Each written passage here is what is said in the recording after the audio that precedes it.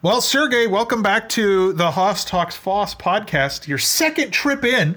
So I know that you must, either really be a glutton for punishment and love, the pain of being on this show, or I must be doing at least an okay job to get you to come back on, right? I don't know which one it is. Hopefully it's one that is better for me, which is the glutton for punishment. I know that, this is just an awful experience for everyone. So I hope that this is a little less awful than before. But hey, we're here. Let's talk. No, it's actually the other way around, because I really thought that I did awful on the previous show. So this is like your redo. You're expecting to redo. No, it was great. A lot of good feedback there. So a lot of good feedback. But Sergey, we're here to talk again about Kubernetes and the operators, and the progress that we're making here at Percona. I know that we're working on a new launch for our MongoDB operator, which includes sharding and the ability to shard your systems, which is really interesting and cool, and it's a long asked for feature. Yeah. So I was hoping maybe you could talk to us a little bit about what we're doing currently roadmap wise with not only Mongo, but if you want to touch on MySQL, and I understand we're also looking at Postgres. Those things would be really awesome. Sure. So a couple of things, as you already mentioned, we are currently in our latest QA stage for our MongoDB operator, and it's going to be released somewhere next week, and it's going to have sharding support. The previous version that we released for MongoDB was quite interesting, because we released it with sharding support, but it was only one shard. And it was kind of not a bad run for us, but we wanted to have a look and feel of all the structures that we're adding into the operator to support sharding.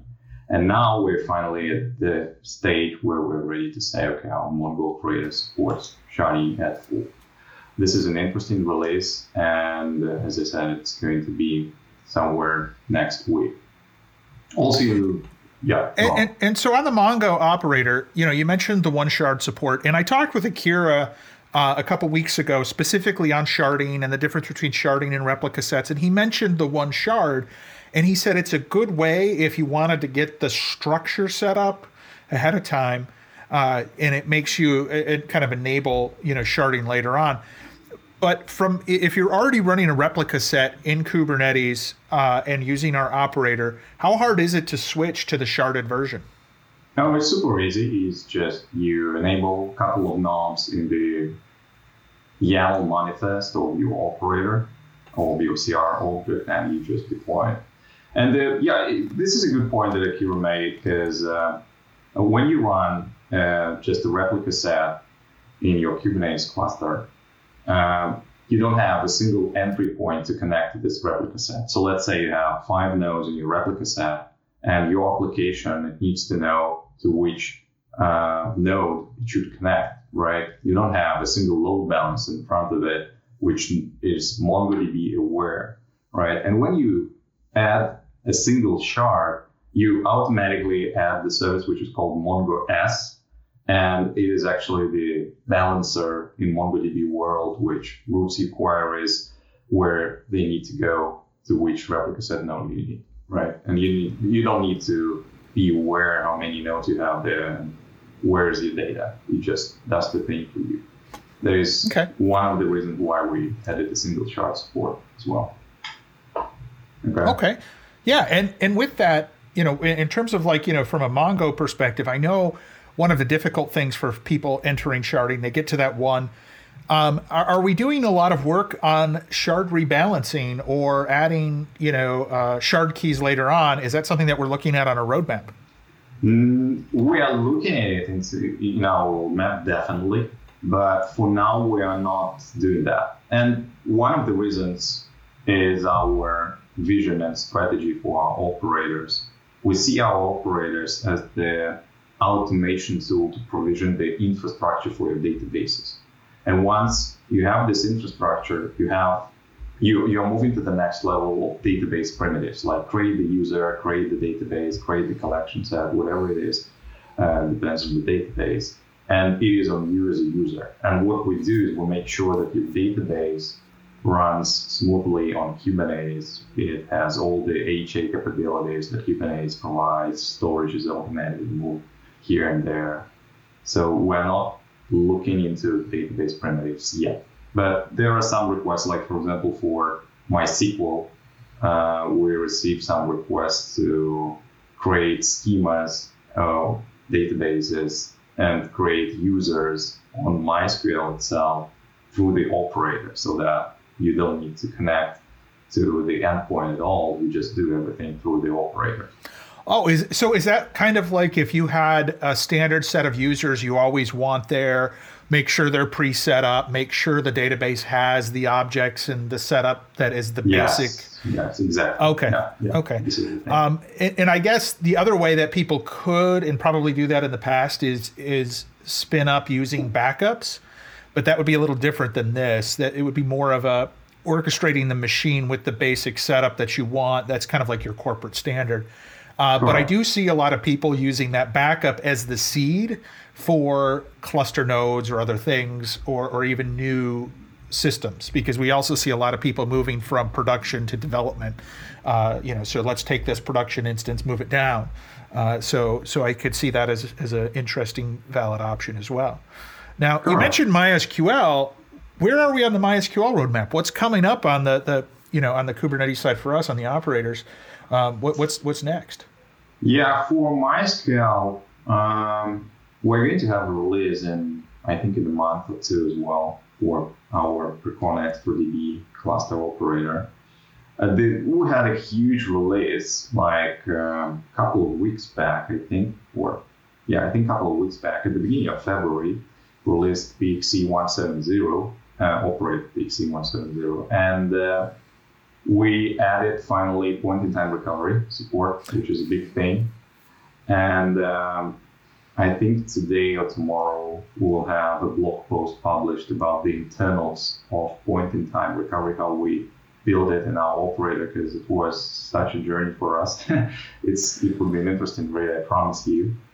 And point-in-time recovery is a pretty big deal because, as systems, crash and go down, and, getting to that single point is important. Is this built into the automatic recovery, or when you add nodes? So this is all taken care of? It's all automated, yeah. Is it turned on by default? No, we are not turning it on by default. And the reason for that, because you need to set up storage first. You need to set up S3 bucket, keys, and everything. Once you do that, you can enable it. Without S3 bucket, it doesn't make any sense. Yeah. Okay. And another big thing in the previous release was automated recovery for PXE, because in Kubernetes world, everything is moving so fast and resources are ephemeral, and PXE is quite sensitive. When you have some network glitch, your nodes are losing each other, and as long as PXE provides asynchronous replication, which means all your commits are synchronous on every node. And when you have some network glitch, then you lose the quorum, and your nodes are going into this forever infinite crash loop, so they cannot start back. And we kind of fixed that. We have a good auto recovery tool, which was trusted by lots of our users and customers. And now your PXE setup on Kubernetes is rock solid, almost cannot be killed. Yeah, it's a good milestone for us. And looking into the future, we're going to polish a bit our point-in-time recovery. We're going to have support for compressed backups of point-in-time recovery in PXE operator. And also we are going to provide an interesting feature, this support for custom sidecar containers.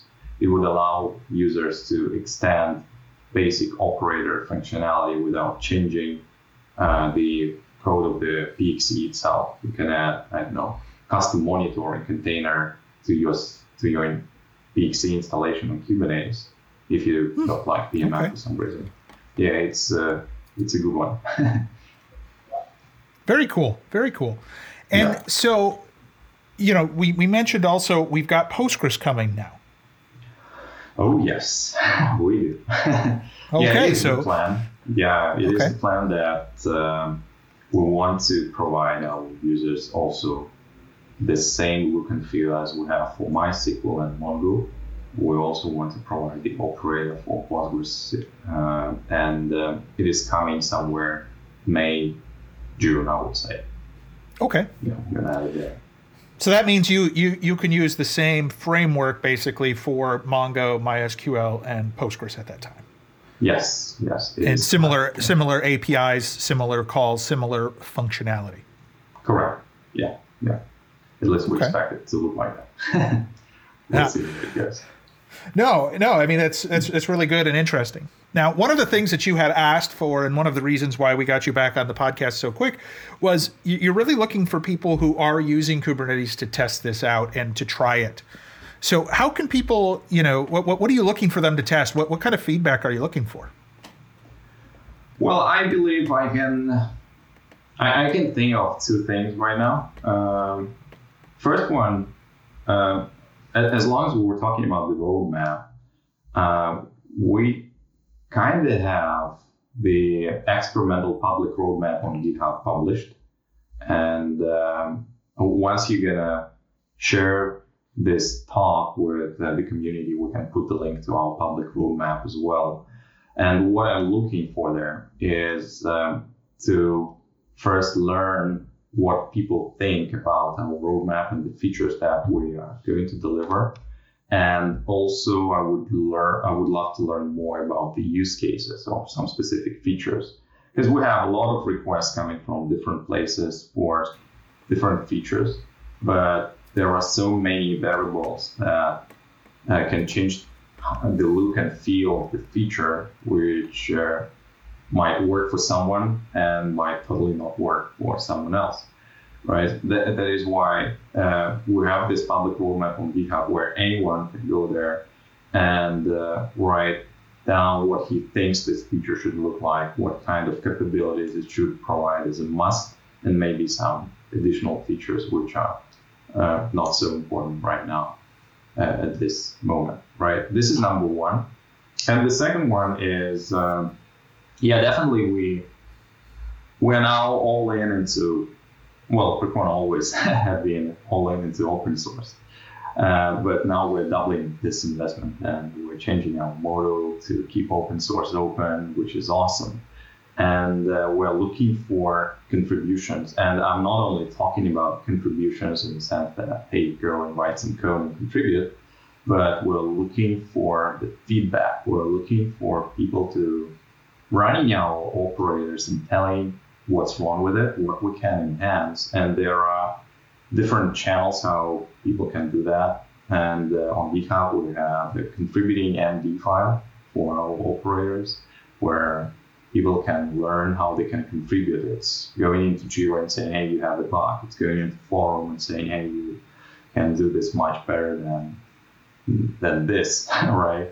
So this is what I'm looking for, and that would help us a lot to improve our operators at all. Yeah, and we've talked about this on the podcast before, that there's multiple ways for people to contribute. It's not just code.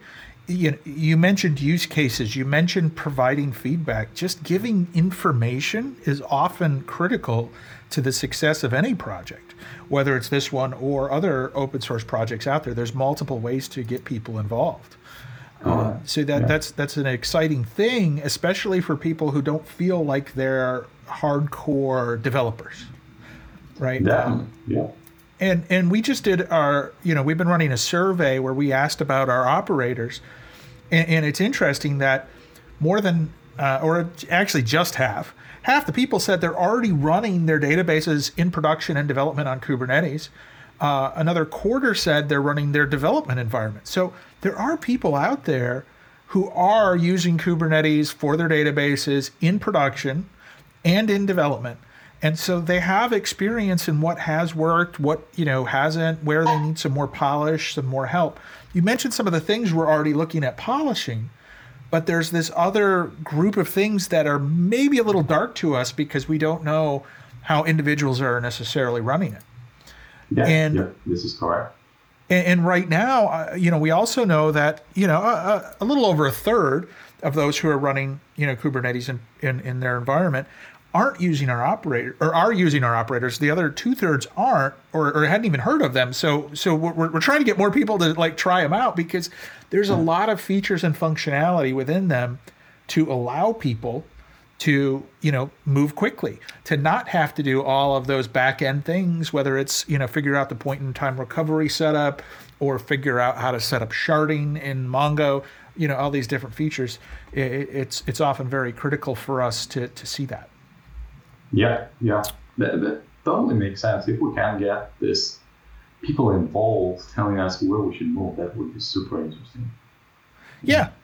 And the other kind of interesting thing is, if you look at why people are looking at this, that was one of the quick questions we asked. And the number one answer was they want to enable their developers to self-manage their databases. Right. Yes. And that's where, you want as a SRE, or as a sysadmin, or a DBA, or someone managing the infrastructure and having to make all of this work, you want to push off as much of the administrative and the day-to-day stuff to the end user, and enable them to add things and still conform to your corporate standards. And I think that's what, our operators and other operators out there enable is that quick, speedy turnaround. But we can only implement what we know are those requirements. And so that feedback is super important. Yeah. So I think we can now say this out loud. It's what most people are doing, this enabling developers to run the databases, is they're building their own DBAs, right? Database as a service. Absolutely. Right. And I posted this blog post recently about DBAs and on Kubernetes under the hood. Right. We learned a lot from our users, from customers, from companies that we work with, that they're building their own DBAs, and there are multiple reasons why they're not using clouds. Like they don't want to they want to avoid them to lock in, or they want to cut the costs. And definitely everyone who's talking about DBAs nowadays, they're thinking about Kubernetes, running databases on Kubernetes. This is like the synonym of DBAS nowadays, right? And we're, as you know, in Percona, we're also moving in that direction. We have DBAS on PMM as a preview. Anyone can download PMM, Percona Management and Monitoring, and on his own environment, run it there and deploy the databases on Kubernetes with a few clicks. It's awesome, and we're going to invest a lot into that. And in the back end, we're leveraging our operators. So yeah, it's an interesting journey for everyone nowadays. Yeah. And that blog that you wrote was really a good blog for others who are going through that journey, because you talk about the different choices and trade-offs you have to make between, if you're going to use local storage, if you're going to use virtual, you go through a step-by-step on some of the pitfalls and some of the things that you need to consider. And so it would be great, even if we're bringing in other folks in the community who are working on similar DBAS setups, to just sit down and talk about it. Yes, that is definitely it. And I would be honest with you, I wrote this blog post based on the learnings that I had through talking to our customers, users, or other companies. So it's just the collection of different use cases that we know are out there. And I believe there are more there that we don't know about. And definitely we want to learn about it. So if you're running your databases in Kubernetes, please let us know. Right, absolutely. All right, Sergey, thank you for joining. And everyone, if you do run your databases on Kubernetes, you're thinking about it, try the operators, give us some feedback, contact Sergey. He's around and he wants to hear from you. You can also reach out to me at thehoss@percona.com, and we can chat more about this topic and others. But Sergey, thanks for joining me this morning, and I appreciate it, and we're looking forward to those new operator releases. Thank you, Matt, and I really hope I did much better this time. You perfect. Oh, it's beautiful.